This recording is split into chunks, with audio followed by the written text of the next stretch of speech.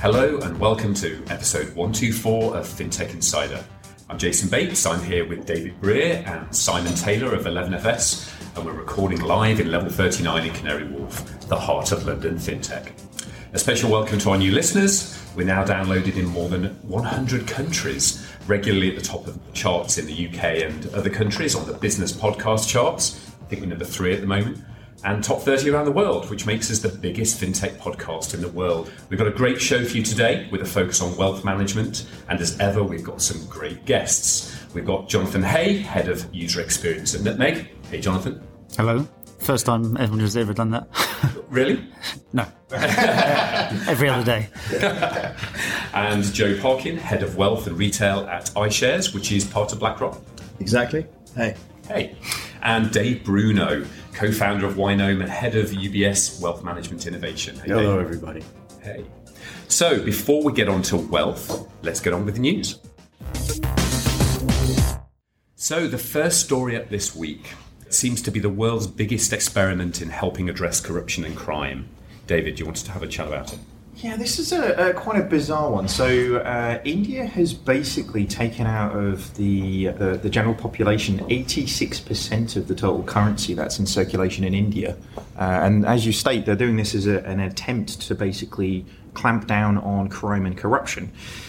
It seems kind of a bizarre one to do, really, because I'm not really sure whether this is just a slightly misguided view of where corruption and where bribery is actually sort of happening in these systems. But essentially what you're seeing is thousands of people lining up to try and either, what all intents and purposes, sort of launder their money back into the system that they have, or they're in a situation where they're sort of forced to get heavy taxes on things that they haven't declared otherwise in terms of what they're doing. So it feels like a good idea that these guys wanted to sort of clamp down on crime and corruption, but the idea of doing it this way sort of feels slightly like going after the sort of symptoms rather than the sort of disease. What do you guys think? So there's something in every central bank in the world wants to get rid of cash, and I think the reasons they want to do that are largely systemic. Having less cash in the system can mean a whole bunch of things. It can mean that it's far easier to measure the quantum of money, the amount of money moving around the system, and therefore fix things going wrong in the economy. It can mean people aren't putting cash under the mattresses, and yes, there are studies that show it does reduce the overall amount of crime.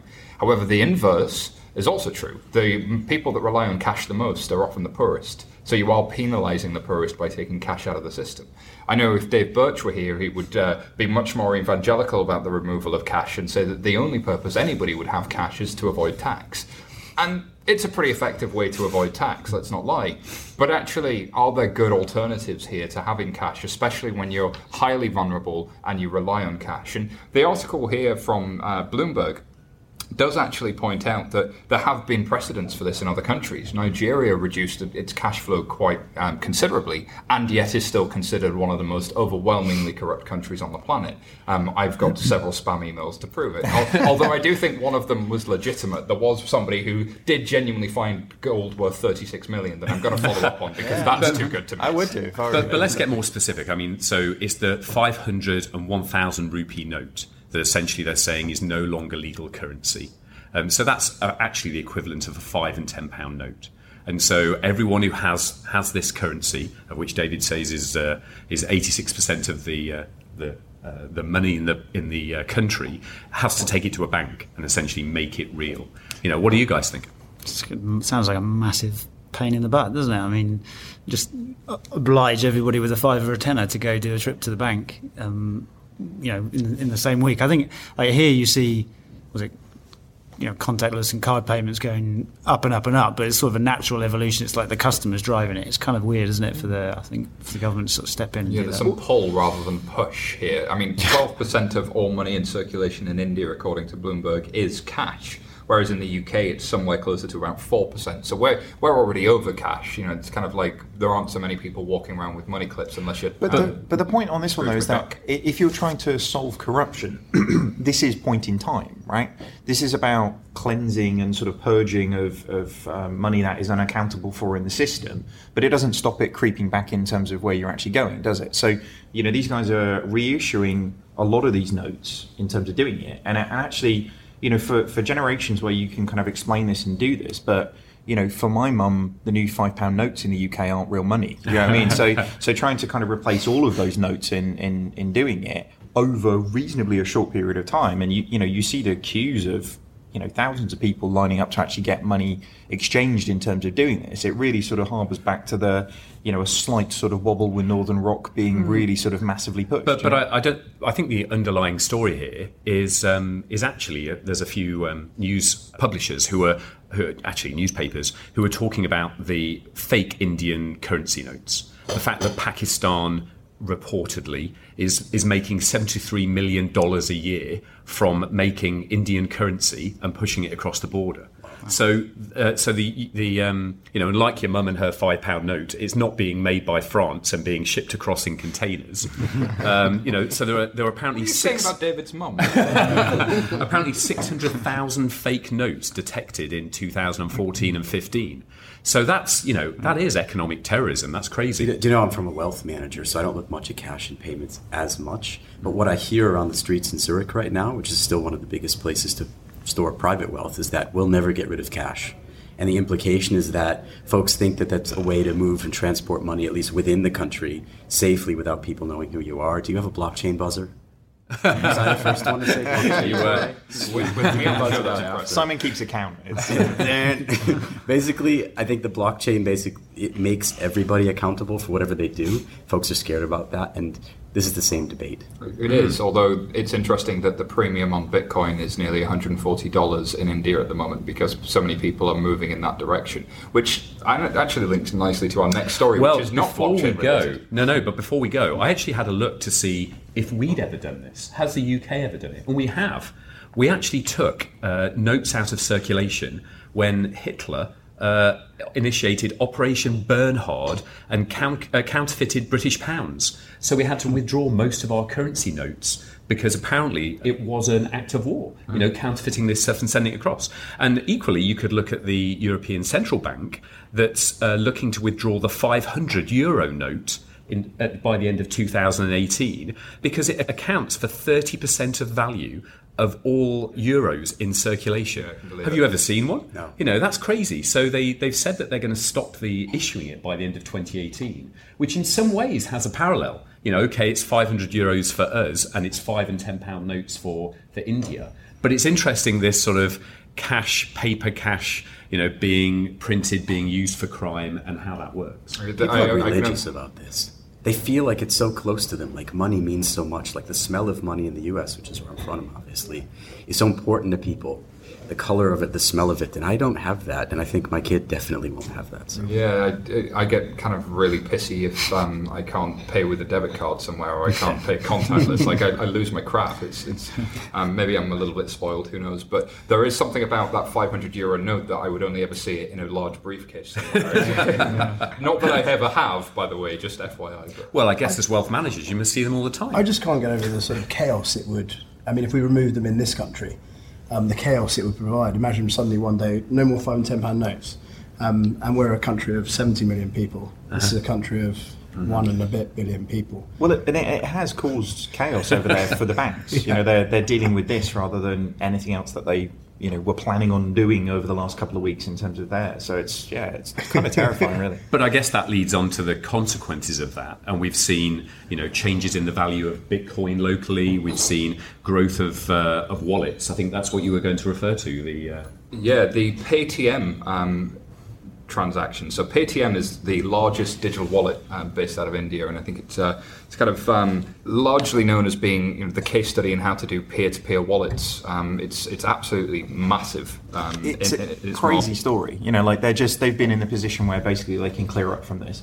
So everybody's freaking out about money being taken out of the circulation, and a mobile wallet can kind of sweep in and clear up, which is amazing. So they really handled 7 million transactions. Which accounts for about $17.5 million, which is crazy. In comparison, we've seen debit and credit card transactions over that same period only at 6.9 million. So overnight, we've got a mobile wallet becoming 50% of the transactions that happened in India. This is a private company. I believe there's in some way government engaged. Is that right? They're kind of this. It's the equivalent of PayM in the UK. So it's a wallet standard, but it's also there's a commercial company that offers it now in the UK. PayM is actually operated by all of the individual member banks, but here it would be like probably the best example is if Venmo was also connected to the ACH in the US more officially. So if I could have gone back in time like 2 weeks and bought shares in a company, then these guys would be a pretty damn special one to be looking at. There's an important point here, though. They do say plastic cards have likely seen a surge. So this is actually debit and credit cards for transactions, but that's implying mobile and or online transactions in some way rather than being point-of-sale transactions. So they haven't provided those figures. What they're doing here, though, as well, is so the Paytm guys are actually releasing a POS app spurred by the situation that they're finding themselves in to allow those payment cards actually to be used in sort of like an iZettle style thing in terms of doing it. So for point of transactions, point of sale capability, and they expect by the weekend, and this article was 2 days ago, so by the end of this weekend, they're going to see 10 million downloads of that app and that payment POS system. So scale in these things when actually there's an opportunity to really sort of push these things up, and you've got a market that desperately needs what you've got is just scary. This article on Mashable talks about how there have been queues outside of banks and ATMs for people trying to get cash, and they could go running into the arms of the likes of Paytm and competitors like MobiKwik and Ola Money as well. But you always think that these transitions seem orderly on the face of it, but there are people queuing outside banks and can't pay for goods and services that might not have a mobile phone. There's a real human cost here that we shouldn't lose. Yeah, agree. What do you guys think? I think it sounds like a time for a field research trip to India to figure out what they're doing. I mean, it's just quite incredible, isn't it, to get something to 10 million downloads or whatever in that time. So I'm if you, intrigued. You get the government to mandate it, then that helps. It seems you can do anything. I like it. Sociologically, just from a human perspective, the more digital we can get, the faster, the better we are. I don't see a prohibitor, but if it leaves some people out of the race because they don't have a mobile yet, then that's bad. Yeah, I'm not sure what the figures are for kind of mobile penetration in India, but I think it's pretty high in terms of smartphones. But even then, it's the idea that you have to suddenly change everything that you've done forever to kind of fit into this new system sort of feels a bit strange, doesn't it? I mean, we were in South Africa last week in Johannesburg. It's really interesting to go and visit, Africa or India, and to see almost that kind of leapfrogging of technology.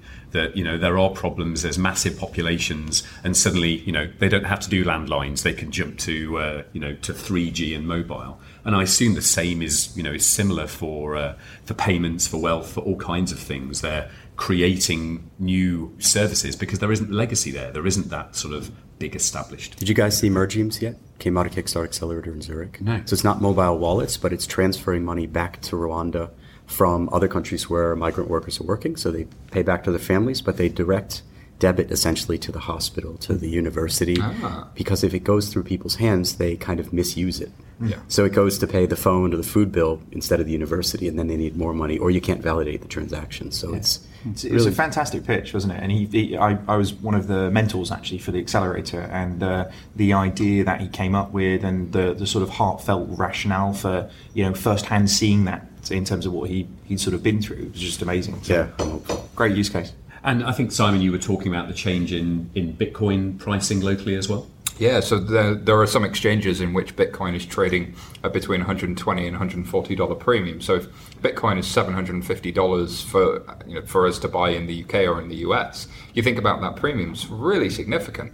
And it tells you that it's often not the kind of major there's never really a regulation or there's never really an obvious moment where massive step changes come in the change of digital currency from fiat. But you may point at moments and say that was a moment that was really important. Like it didn't go from on to off, but actually from an Indian market perspective, I've always thought digital currencies like Bitcoin really make sense where there is no legacy infrastructure and where people have real needs and have very simple mobile devices. It's really efficient. And like you were talking about with that payment to Rwanda, people will find ways to make it work for them. But the demand for something like that to really go up in those markets is really interesting, I think. What do you guys think? I mean, I guess we've seen the flight to gold before, but the flight to Bitcoin seems a bit strange. from a wealth perspective, clients are concerned about it, right? They want to know, is that something I want to do or not? But there's no real definitive answers from the banks that I know coming out because it's still an unknown territory. So if it's not Bitcoin, it's another one. But I think it's inevitable progress of humanity. It's weird because there's so little liquidity in it and so little history. Like if it's gold, I can point to the last couple of thousand years of history of gold and go, it'll kind of do this. It's probably going to keep its value. If it's Bitcoin, it's kind of gone to $1,300, then $200, then $700. But even the last sort of year and a half, it's been remarkably stable. It's been one of the most stable currencies in the world, far more stable than sterling. In fact, if you were to get paid in Bitcoin right now, you'd be over the last 18 months, you'd be set, and probably even US dollar as well. And part of the thesis behind why people would use Bitcoin is because it's a currency that should in time appreciate because it's scarce in supply, a bit like any commodity. But it's hard to give any advice to a wealth customer or to somebody around the world with something that's so new. It's buyer beware. Can we start doing that, Jason? Can we start paying You're not Simon paying in Bitcoin? No, So what do you guys think? this happened in 2008. Previously clients, certainly your kind of, your typical wealth management client, they couldn't get access to gold, physical gold. And suddenly in 2008, the phone was ringing off the hook saying, how can we do this? It became available. It definitely became available. And to your point, actually, when you were talking about that, I suddenly thought back and thought, actually, that was the moment that the industry realised that actually giving someone exposure to the physical gold, and now we do it via an exchange traded product now, and it's pretty much the only way to kind of do it, and it sits in a vault. But it was the sea change moment which made the industry kind of say, okay, we actually need to give wealth management clients access to gold rather than the really top end clients who would own bars. Physically settlable. Yeah, you can go claim you can drive your truck down. List on our website of the gold bars. We haven't gone so far as offering tours around the vault as such, but I think there'll be too much demand for that. I assure you it is there. But maybe if we could get that, because that sounds awesome. So, it does sound good, doesn't it? Or at least a webcam, because I want to invest in gold bars and be able to see that big stack. Watch my gold. Every night it's the last thing you do. I'm feeling it's a bit Scrooge McDuck, but I'm going to go with it. Can you imagine on your big plasma screen, on your big LCD, you have your little party, it's like, that's my gold there. You see that.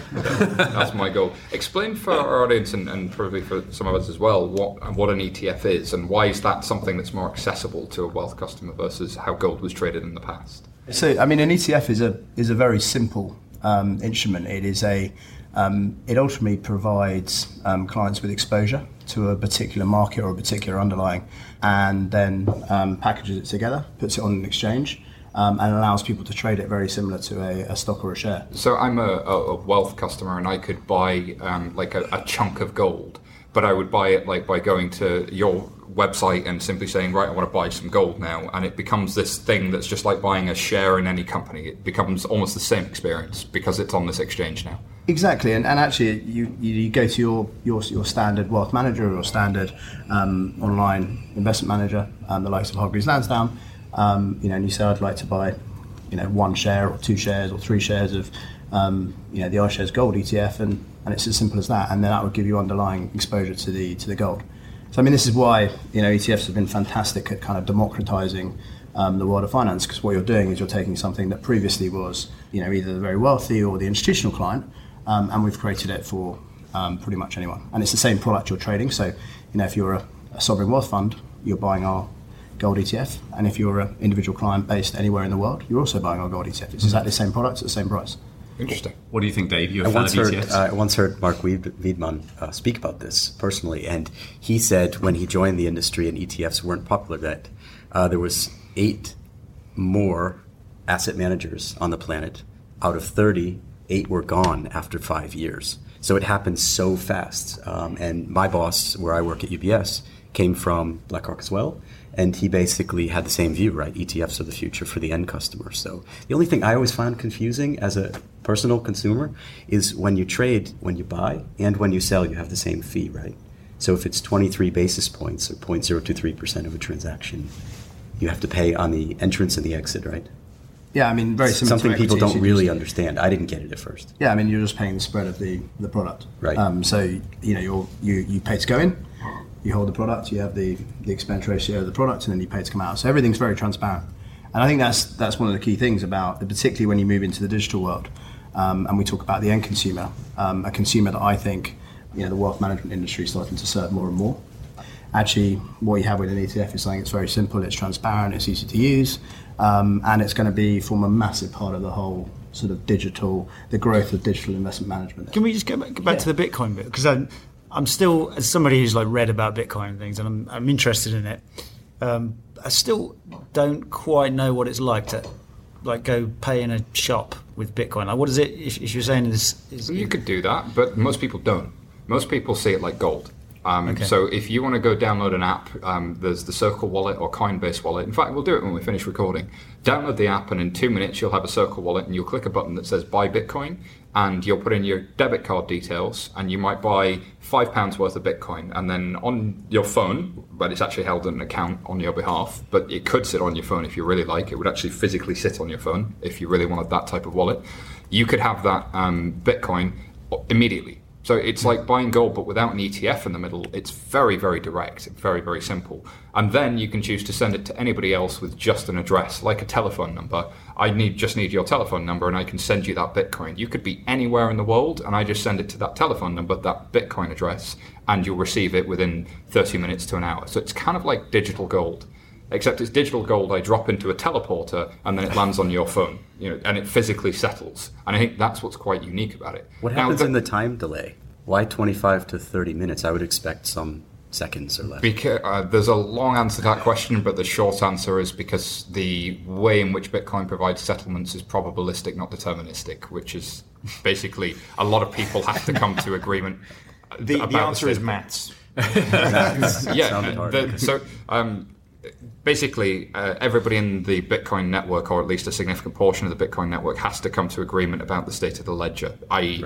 who owns what Bitcoin. They have to come to that agreement before you can onward spend those transactions. And typically, the network will allow you to do that after 6 of us come to agreement on the state of that ledger, or 6 confirmations.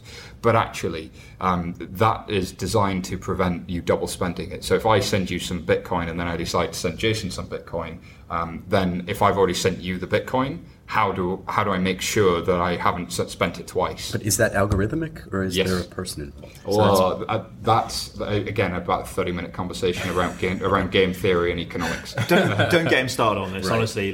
Sarah's doing everything she can to make this under a 3-hour podcast every week. So I'll send you some good articles. Okay, but it probably does lead to one of the biggest story this week, and something I know you're going to want to talk about, which is Goldman Sachs and Santander backing away from R3. Yes. So maybe you start off with sort of telling the guests a little bit about R3 and why that's important, and then is it important that 2 massive banks have moved away from it? Yeah, so R3 was a consortium of more than 70 financial institutions that got together and said, this Bitcoin and blockchain thing's interesting, but if we changed it a bit, we could actually solve problems for ourselves in financial markets.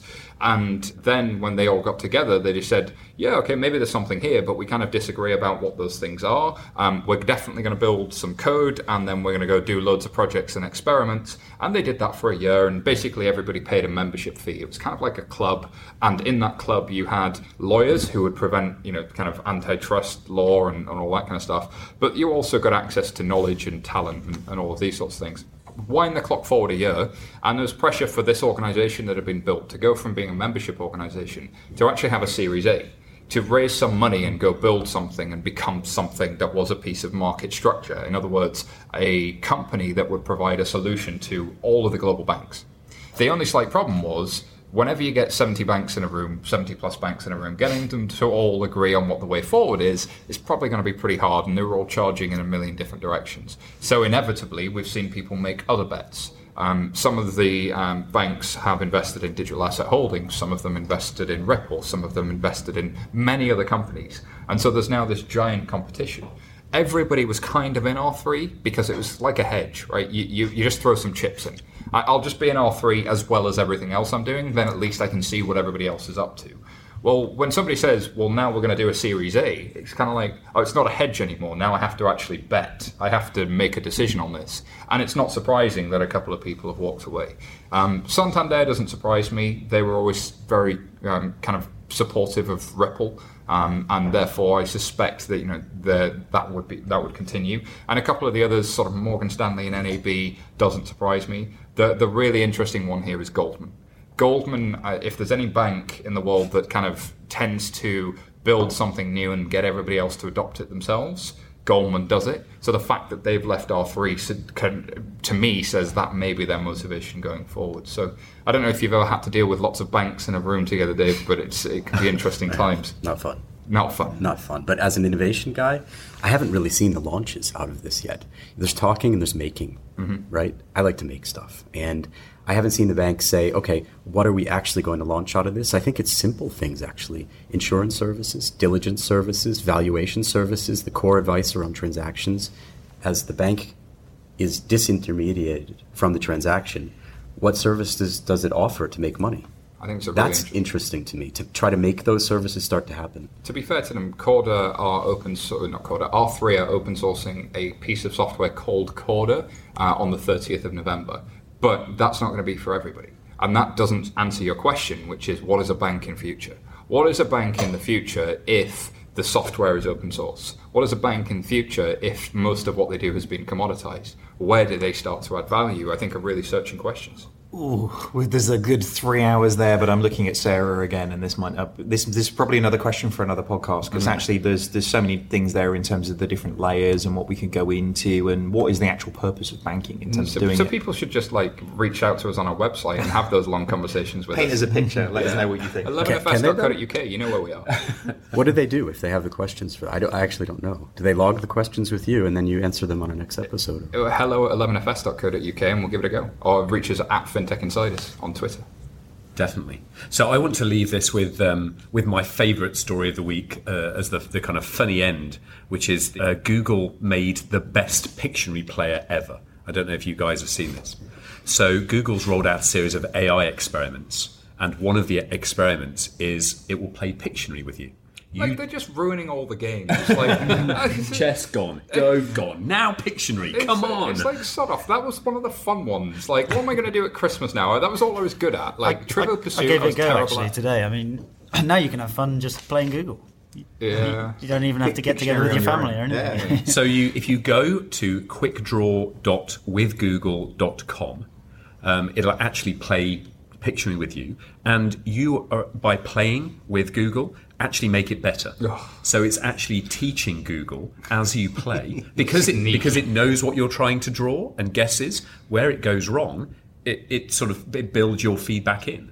So I find this amazing on the kind of machine learning aspect. It's both playing it and the fact that it can play, but also to see it start guessing right from the first line, and to see the kind of the way it goes. You start with a circle and it comes up with a few guesses. You start making a line, and again you can kind of see where it's trying to guess. But it's just the most amazing demonstration of machine learning that I think I've seen. See, now I'm going to go screw with it. Now I'm just going to go start with something that looks like a car, but it's a horse, and I'm bad at drawing. But I mean, statistically, if it got 30,000 plays in the next 3 days, it's offline because no one can actually play with it anymore. It's like a really mean grandfather who just beats you within seconds, right?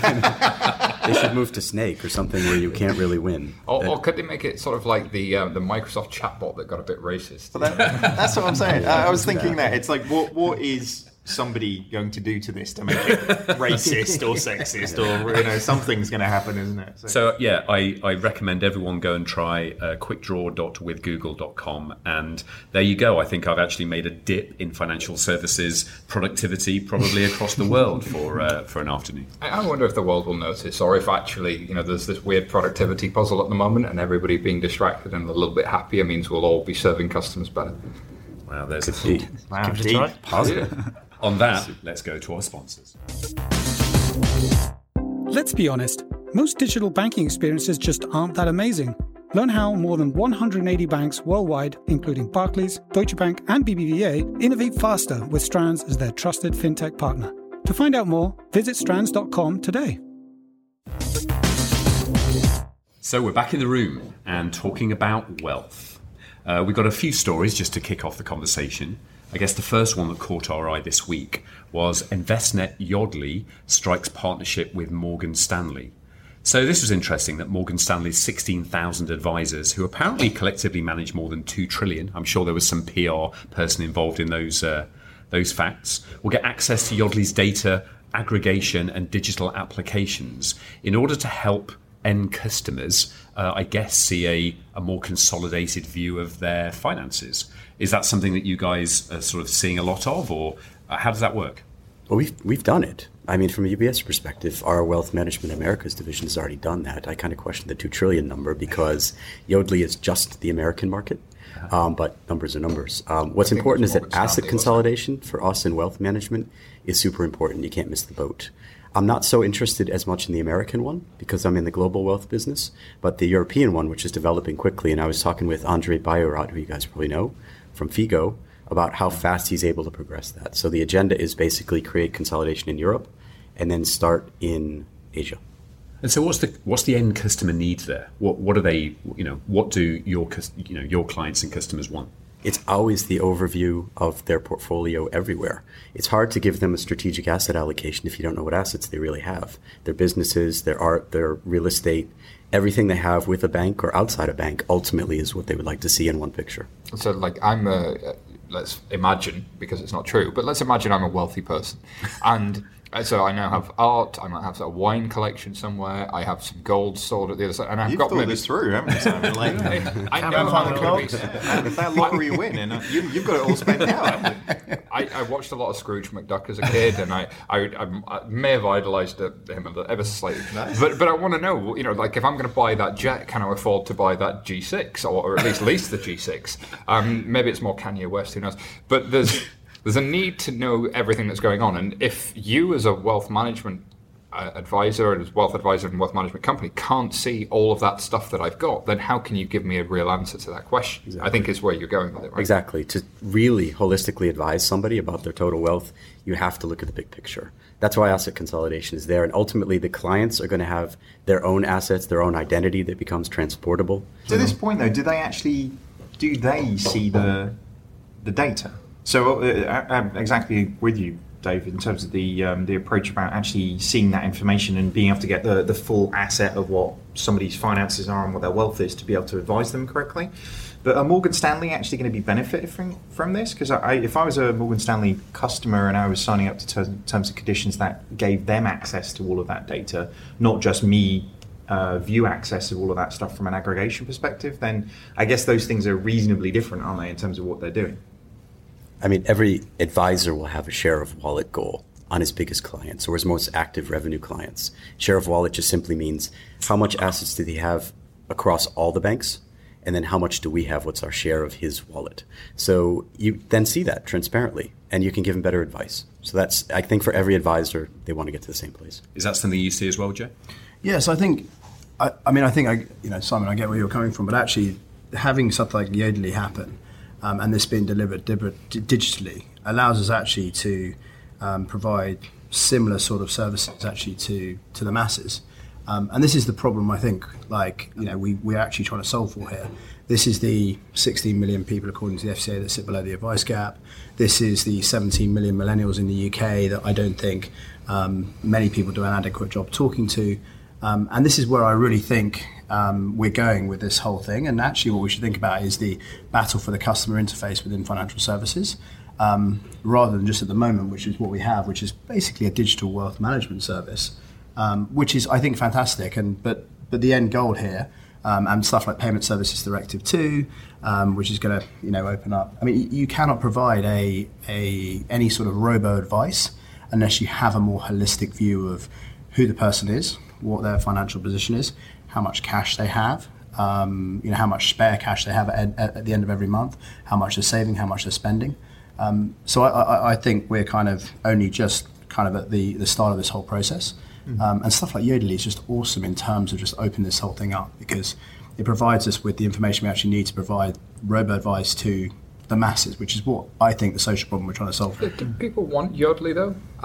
Which kind of arguably is hostile integration, right? I'm going to give this third-party service my username and password, and they're going to log in on my behalf and pull data out through screen scraping of all of my other banks. Like, is there not a security risk there? So I'm actually always surprised. I was living in the States for the first part of the 2000s, and I remember distinctly the first day I saw a colleague using Mint.com, and being like, oh, that looks pretty neat. Nice like pie charts of all your spending, and she she explained to me, though, you just put in your bank details. That's a bit surprising, isn't it? But she did it, and I tried it, and I never looked back. And to be honest, when I came back to the UK, I remember thinking, isn't it weird that nobody has this shared view of stuff here? And there's a few places like Money Dashboard or Parity or things which are doing it here.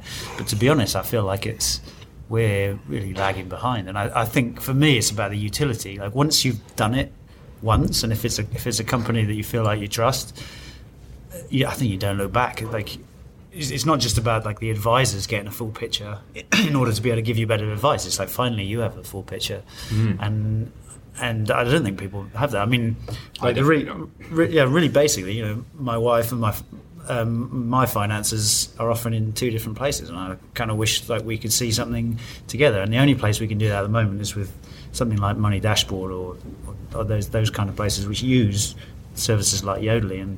But I think as soon as you use one, you're like, oh, you know what? Actually, this is useful. Now finally I see this. I remember Mint had a slogan for a little while, which was know your money, live your life. And they moved away from it, and I don't know why, but I remember really liking it. It was like, finally, I get a picture of it, so I can go on and I know what I can spend, I know what I can do. And of course, that helps you give better advice, and that would help something like Nutmeg if you give that. But back to Joe's point, I mean, the PSD2 stuff, the regulation, which now I haven't seen a bank who isn't thinking well beyond that now. So they've seen the writing on the wall, and everybody's working on it. It's good for customers. I think we see everybody working on it as well, but there's one question that always comes up, which is, okay, I get the regulation side of it, I can do that, but now what? What do I do beyond it? I think it's a really interesting question. Do I become a platform? Do I become something else? And we've done a couple of episodes on PSD2 that I encourage listeners to go back and look at. There was one API days that we did specifically all around that subject, because I think you're right. It's a huge question for the industry. How do you build a strategy as a bank to take advantage of that? Because it's now regulation. Should you be taking advantage? But I want to go back to Joe's point as well about, is wealth management not just for the wealthy anymore? I heard Nick Hungerford talk in a conference in Edinburgh not so long ago, where he was talking about the fact that wealth management traditionally used to be for the 30s, 40s, 50s crowd that had some extra money. They had their house, they had their savings pots, they were doing okay. And now what do I do with this extra money? And he spoke about the sort of 20-somethings now who don't have a savings account that pays very much interest at all. So they're not going to make anything on that. They can't get onto the housing ladder. So it's not like, let's invest in a house and use that. What do they do with their money? Is that something that you're seeing? Yeah. When you look at Nutmeg over time, so our average customer is younger than your average wealth manager's customer, but still in the 30s, but it's actually been decreasing. It's been getting lower. What I think would be really interesting would be, something like the world would be a better place if people didn't have to worry so much about their money, whether they can afford something in the future. And most of us are not taking the steps now to do the things so we can actually afford the stuff in the future. And I think if you could come on and you sign up for something and you're 23, 25 or whatever, and that service is suggesting the things that you should do so that you're going to be prepared and making the right decisions for the future, that would be really sensible. And maybe it starts out by something a bit more like Yodlee, like, okay, it's budgeting, it's saving, it's just putting a bit of money aside, but you also want to be able, as early as you can, putting money away for the sort of medium to long term goals. And I think Nutmeg, that's where Nutmeg plays. And there's not many people doing stuff really for your sort of medium to long term goals. There's a lot of budgeting sort of stuff out there. I mean, so I think over the last 10 years, you've seen the step away from the corporate. So this is the DB to DC pension schemes and the state. Who knows if the state will be there, when we all end up retiring, or if we ever get to retire. People are living longer. And so we need to provide solutions to, I think saving's fantastic. But actually, given the rate environment, we need to get people investing. We need to get people investing early. We need to, I think, stop using some of the language that we potentially use in wealth management, such as retirement or annuity or volatility. Make it simple, easy to understand, potentially gamify it, and also produce kind of platforms that appeal to people, and kind of make it simple for them and get them into that first step, which is just putting a little bit of money away on a monthly basis at an early age, And then as you kind of ramp up, get more and more, and who knows where it will go. But I think that's what we're really missing here. We often in wealth management we focus on the top percentiles, and actually what I think the digital world is going to enable us to do is actually solve, I think, one of the biggest social problems we have, which is, people are living longer. The state and the corporate are not going to provide in retirement, and so it falls back onto the individual to do it. So is wealth not about wealth anymore? Wealth is about everyone and helping them save. That's where we see it. Yeah, I mean, it has traditionally been about the wealthy, obviously, but if you only have a bit of money, it's been difficult to get really good advice about what you should do, and so you're kind of on your own. And so I think that's where all these services are going. You can cut out costs. You've got things like ETFs that allow you to build a really broad portfolio really cheaply, and you can bring the cost down and make it much more available. So I actually find it funny. Nutmeg's often put as a wealth manager, and it's something I don't very much relate to. We have a really broad mix of customers. We don't tend to pick up as many ultra high net worth or whatever that is, but anybody can come on and start, and I think that for me is where you want to be. And it's kind of moving from that passive ISA or passive savings account that some people might have had at their bank account and then forgot to put money into every month, to something that really gives you visual feedback towards working towards a goal. And there's something about, Jason, you always talk about jobs to be done. Help me understand where I'm going to be in 25 years. Help me put money away. Help me make more of what I've done in my life. And how do you use that language to make it real for people, I think is super important. I think that's the thing. I think to your point, actually, the impenetrable language of these things. I worked at Aviva for 6 years, and it took somebody, a very kind and sort of very considerate person, about 3 days to explain to me what an annuity was when I was doing digital propositions, because it's just impenetrable language that actually nobody really understands. So how do you sort of democratize these terms? How do you sort of bring this to kind of an everyday man in terms of doing it? I think the point, I agree with what you both said, actually. I think we don't have the answers yet. PSD2 gives us a whole new innovation space. We have to go create a new meta layer of services across that, with the premise that the customer says, that's actually all my wealth, and I'm kind of wealthy. I have $1 million, I have $500,000, and I should manage this more like the pros do and stop being such an amateur about it.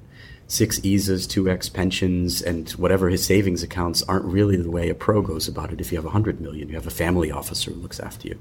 So, kind of our vision is that we can democratize, the word you used before, Joe, the wealth management process, so everybody has access to basically a family officer.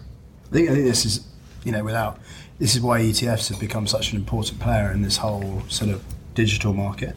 To your point, actually, what Nutmeg does is, you ever seen any of the videos that Nutmeg do on a monthly basis? It's 3 minutes, and it kind of talks big picture in language that people can understand. About stuff like the US election or Brexit or various other things that are going on in the world, and then it also links that back into your portfolio, and then kind of ETFs sit underneath it. And this is the other thing I also feel like, as a wealth management or asset management industry, we're very focused on the product, and actually it's about the customer experience and literacy as well. How do you help? Yeah, exactly, education. But actually, if someone really wants to understand what's underneath the bonnet of a car, and go into detail about every single part of the engine, then fine, we can go and explain that to them. But most people are really happy when they buy a car, an Audi or a BMW, that it's got an Audi engine or a BMW engine. They don't need to look under the bonnet. It's exactly, who knows, the intel inside, who actually knows what that is? I certainly don't know what that is, but I'm comforted by it when I see the adverts, that little chime that goes off. And I think sometimes that's how we've got to view the portfolio or the underlying asset allocation or the product that sits beneath it. Ultimately, all it is an engine to drive the customer experience or the customer outcome. Is there a legacy there of the fact that the wealth management industry is used to dealing with a very sophisticated client base, that it lives in this world of jargon, and it's now having to adjust to people where it can't live in that jargon anymore? It has to explain things in accessible ways, but also it has to make those explanations not too long and arduous. It's not like going back to school. It's more around relating to the goals of that individual, and then sort of really matching the two with the right experience of you've got this goal. How do you trip up and fall into putting some money to try and achieve that goal? I can give you 3 examples on this if you want from an innovator's perspective. We just released Smart Wealth this week. That was in my lab 2 years ago. The premise was people can drag in and out goals that they want to attain. So if I take the following steps, second house may become attainable. If I don't get this in order, and I keep being a rookie about this, those 2 things stay out of scope. They stay grayed out. And from that, we built a product. So that just hit the market. We also built Motion Advisor. It's the first time we used biometric facial recognition to try to preference out clients. You can go on emotionadvisor.com. It was a just simple test case. We didn't spend money on it that much.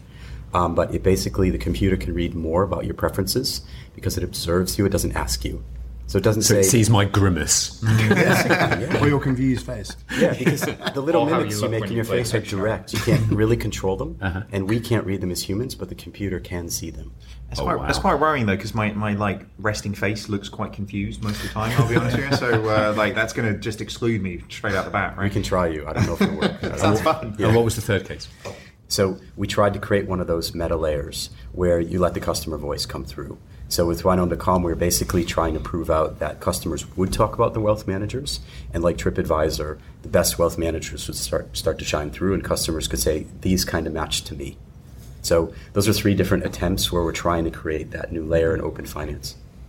Very cool. David, I'll just go back to you mentioned about the language, because it's something we spend a lot of time on at Nutmeg. And I think, I get involved in it quite a lot, and I think I didn't come from a financial background, which probably quite helps. I remember distinctly my very first conversations at Nutmeg, and I was asking all the dumb questions like, what are equities? What's a bond? What do you mean buying debt? Like, that doesn't make any sense. What we find whenever we ask our customers, like, what do people like? It's because it's easy to use, and that's like that easy way in. But we also find that people really appreciate learning, and that's the thing with the little videos. And so anytime you make it easy to start, and then you sort of gradually educate people really appreciate that. And so I guess whenever we're writing stuff, I always have it in mind. So I work on the product that our customers are smart, but you just don't spend your time in finance, and so you can learn this stuff. You just don't normally, but as soon as your money's in it, it's actually kind of interesting, and so you want to learn it, and you go on a little learning journey through it, and that's, I think people get quite a lot of value from that. And I think that's the future. No one wants to read the manual. No one wants to kind of put the time in. Yeah, education is almost it's a word that you don't hear a lot around digital products, because that progressive training, that progressive learning as and when you need it, just in time learning, because now's the time I need to make a decision on something, seems to be something that's when we were doing our sort of first customer interviews before we even kicked off Nutmeg as a product. One of the things we saw was that there's tons of resources out there. If you go to any sort of bank's website, there's all sorts of stuff you can read, and we found just nobody was actually reading it. However, as soon as you start doing something, it actually becomes quite interesting. As soon as you see your money's going to be invested in this, you're like, oh, what's that? And so that's sort of like learning while doing. If you can do it well, I think some apps do it the best these days. I mean, if you look at all the apps will actually teach you stuff like Duolingo or something like that, do an amazing job of gradually incrementing your learning, and we're a long way away from that in most of the finance stuff. We as a company just started using Asana properly, which if you haven't used it, is project management software. And I'm the fan of the old-fashioned list making, and I'm not ashamed to say I was a bit grumbly about the idea of using some new software. You did have a heart. I had a little grumble, and then I logged onto the website, and it was like, oh, and then it highlighted the next thing to click, and I was like, I clicked the thing, and it worked. It said I did good. Now I feel good about myself. Have you installed the bots? Have you got it on Slack? Oh, yeah. So then she or he, is Asana a man or a woman? It informs Slack, and Slack tells you what to do. I love it. It's like a little shopping list every day. You feel better when you click it off. Exactly. Positive reinforcement. I don't care if it's not a real person. It just it makes me feel better about life, doesn't it? Yeah, absolutely. But I think there's a big point in that, breaking down big, scary things into consumable elements. And it's something that I think a lot of big organisations have been looking at doing, but not many people really sort of implement very well. So, and I guess this leads on to a second story that there are a lot of new wealth management platforms coming along. I was at a BlackRock event a couple of months ago where you were bringing in Robo-Advisors to kind of talk about things. And there's an article from Steve O'Here on TechCrunch talking about a new German online wealth management platform called Cashboard, which has just got a €3 million Series A. And they make some quite provocative statements by saying that Cashboard is not just another robo-advisor. And after the term became popular, numerous websites started offering basically only one product, passive index funds called ETFs. Often they're limited to one issuer, and the robo turns out to be prefabricated and standardized portfolios. Do you think that there's is there any truth to that? Is there a wave of robo-advisors that aren't robo and aren't advisors? I mean, I'm not a massive fan of the term robo-advisor in the first place, but it's the one that seems to have taken off. I mean, generally speaking, I think we're at the start of something, and things work differently in the States. Like Betterment's, for example, had like advisory permissions. They've been an advisor for a long time. What they do, or certainly what they started with, was fairly simple, right? Essentially, you end up with a portfolio of this percent stocks and this percent bonds, and that's what they give, and they find you the low-cost way to get a really diversified portfolio. But they've got better and better at it, and more sophisticated, and I think that's the way things are going. And the more you can start plugging in a bigger picture of somebody's finances, the more you can become more of a broad advisor. But I think it's come a long way in a fairly short space of time, but I still think it's just the start, really. Like, as you say, you might even say it's 1% finished. So I'm actually gonna steal. I say that all the time. Mark Zuckerberg and Jason Bates's, or whoever and actually have wealth management is only 1% done or finished. Man, there's like a legal sting. Who do I go after? Do I go after Mark or do I go after Jason? No, I couldn't agree more. And listen, I think at the moment what we are ultimately offering is sort of digital wealth management or digital guidance to clients. Where this is going could actually be very exciting. You start to take in different feeds from banks, from insurance companies, you then put it on the iPhone. Not many people actually have apps in wealth and asset management. Very few actually. And then you start to be able to really engage with clients. And like if you are, this is overtaking the TV now. You really start to, and this gets people really engaged. This thing is all about engagement. And the lessons we've learned from the US is actually you update them quite a lot, like with news, with stuff you should be doing, stuff you should be thinking about. And this gets them really interested in their finances. Whereas I think previously what we've done is you kind of have a yearly update, or you have to go and log in yourself rather than kind of be pushed at. Yeah, it's something that's kind of, I have to make the decision to go look at my finances rather than a nice little mobile alert that says, hey, there's this thing happened in the market. I thought I'd just nudge you and let you know that your finances are going to go up or down, but here's what we're doing about it. This idea that I think has been intrinsic to all of financial services for some time, that the expectation is on the customer to go to the financial services company and say, what needs to happen, rather than the financial services company going to the customer and saying, here's something valuable, here's something useful, and the mobile is the right way to do that. Yeah, I think there's an interesting tension there, though, because with wealth particularly, and actually where you're talking about investments, then regular updates and push notifications and things that kind of come through are actually quite terrifying for some people.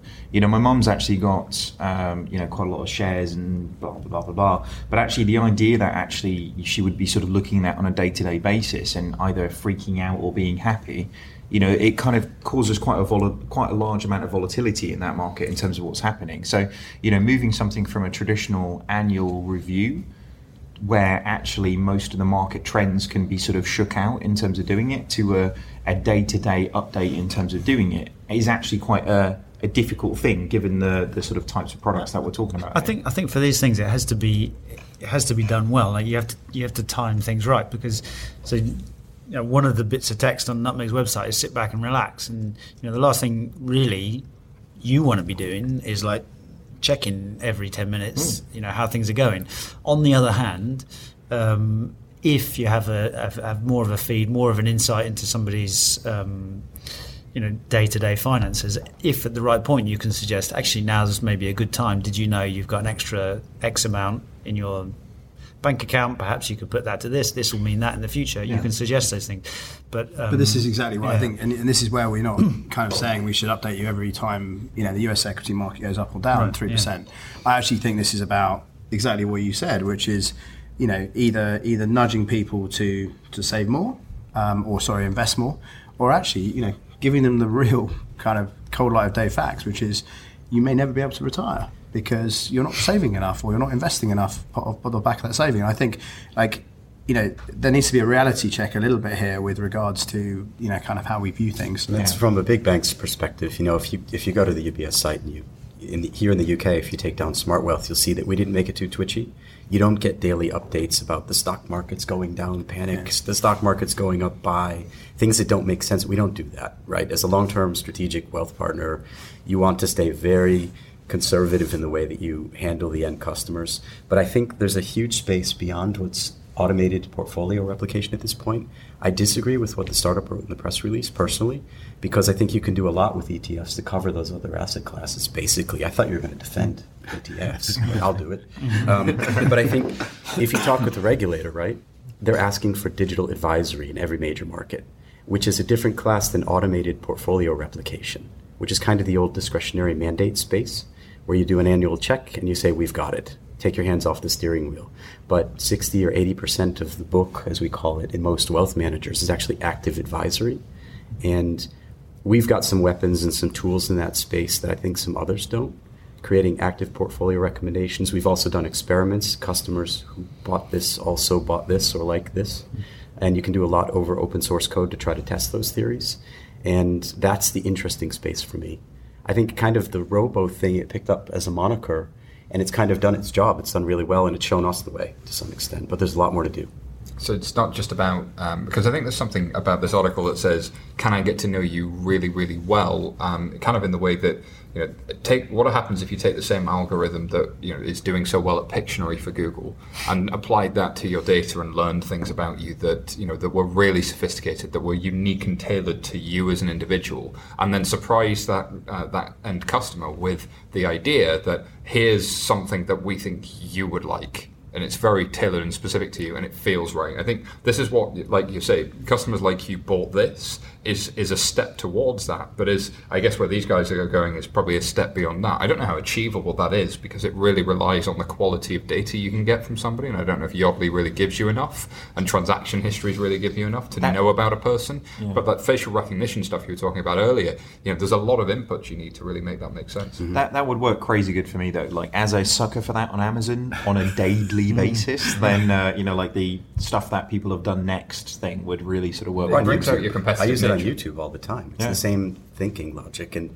we surprised ourselves. So we thought, unstructured data, take blue and weathered patterns in what the guy wore when he last talked about his portfolio and try to make a recommendation. But actually, we were able to do it, and it created those more surprising, engaging things that people wanted to buy more often. So, yeah, it's quite cool, and it doesn't take that much tech. It just takes focus. Yeah. But I guess that leads on to the third story, which is Robert Trujillo. I hope I get that right. I guess we get emails if I don't. The current bassist of heavy metal band Metallica, and this is in welshmanagement.com, has taken an equity stake in Manhattan West Asset Management, where he's been a client. So essentially they're his investment advisor. And the investment advisor there, Lorenzo Esparza, and his team left JP Morgan Securities earlier this summer to start the firm, which primarily serves ultra-high net worth investors, many of which are sports, music and entertainment businesses. The key point of the story, or something that amused me, was Esparza has apparently transitioned 90% of his client base so far. So I guess in this world of robo-advisors and digital apps and services, is there still a place for that personal touch and taking your clients with you?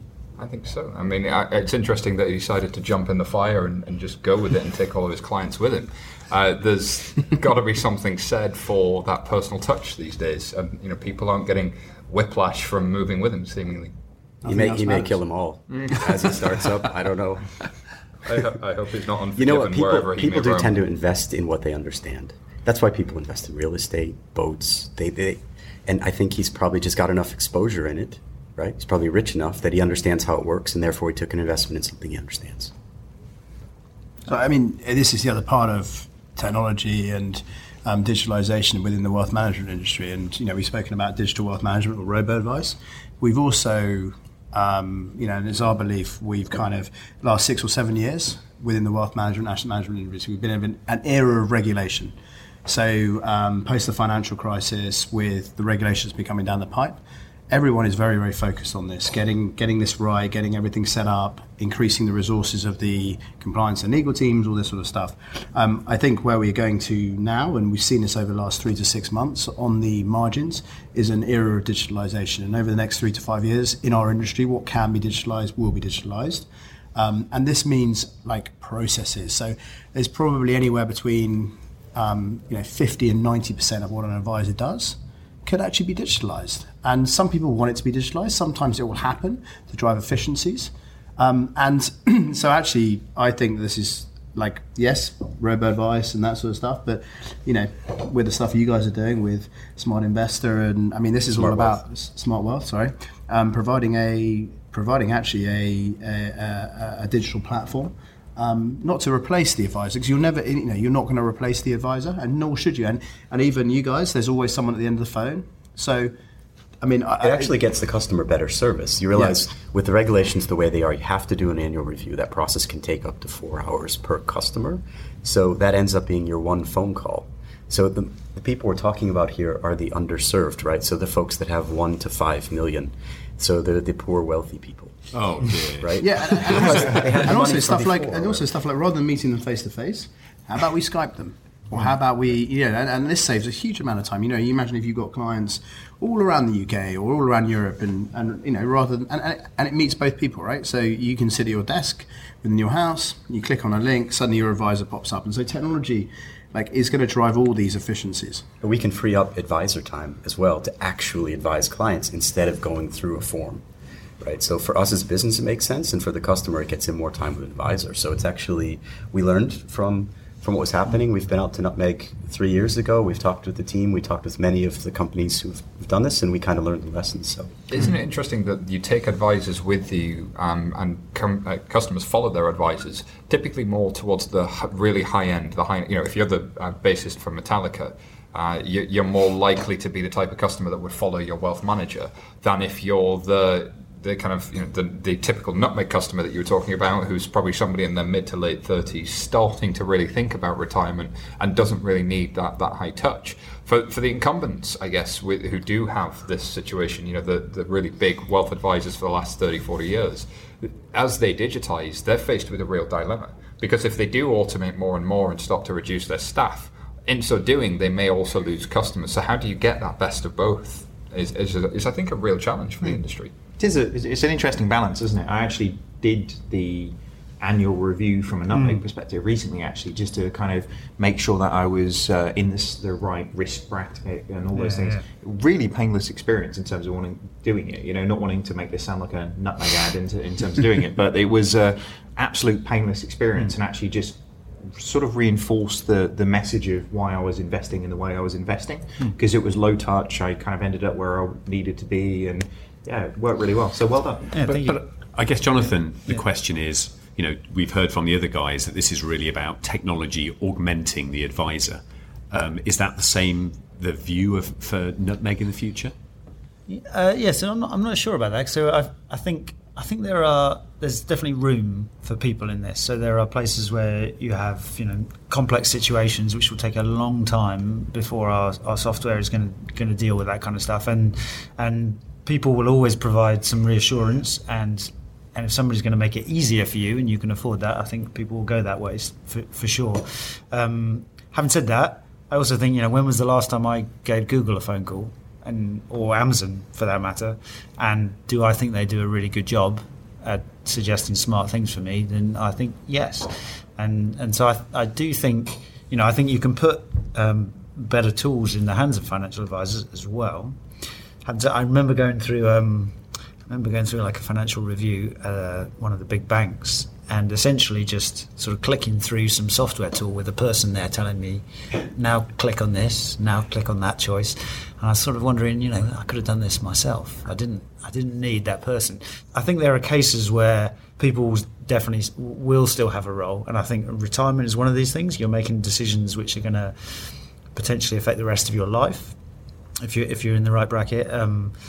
But I also think there's room for, we saw Google playing Pictionary as well as people pretty soon, probably better very soon, I would think. And as I say, the last time I called Amazon was never. And there is a generation that doesn't like Amazon. There is a generation that, I know, David, I can see your face, but it's out there. Who are these people? Well, my dad, right? There are people who've had one fraud experience online and just don't want to touch it again. I think there is a generation, but I hate to say this, but in 30 years, that generation won't be as large as they are now. And so, as a result, is there a generational shift towards people expecting automation, or do people want this master of puppets with them all the time, telling them what to click? Oh, Excellent. That was my next one. the mic was dropped. Boom. Well, on that, thank you for the Metallica references. I'd like to thank our amazing guests, Dave Bruno, Jonathan Hay, Joe Parkin. Maybe you'd like to talk a little bit about where people can find you. Well, for me, it's pretty easy. It's YouTube under David Bruno, as well as on Twitter at Super Dave Bruno. And I do share a very open innovation context about what we're doing, because that gives me access to people and their brains. So they can tell us what they think about it, and that gets me more customer feedback, so I make a better product. That's why I'm doing it. So online at www.ishares.co.uk, or with your wealth manager, be it digital or not. Obviously, I'm at nutmeg.com, but if you're more interested in me, you should check out sketchplanations.com, which is eventually where most of my brain is going, which is trying to explain stuff in the sketch. Wow, sketchplanations.com. Go check that out. Well, thanks, guys. That's been great. Thank you. Thank you. Thanks. So thank you, listeners. We appreciate your time, reviews, feedback. So please reach out. If you have any questions, you can find us on Twitter at FinTech Insiders, or visit our FinTech Insider Facebook page, where you'll see a little bit of what happens behind the scenes.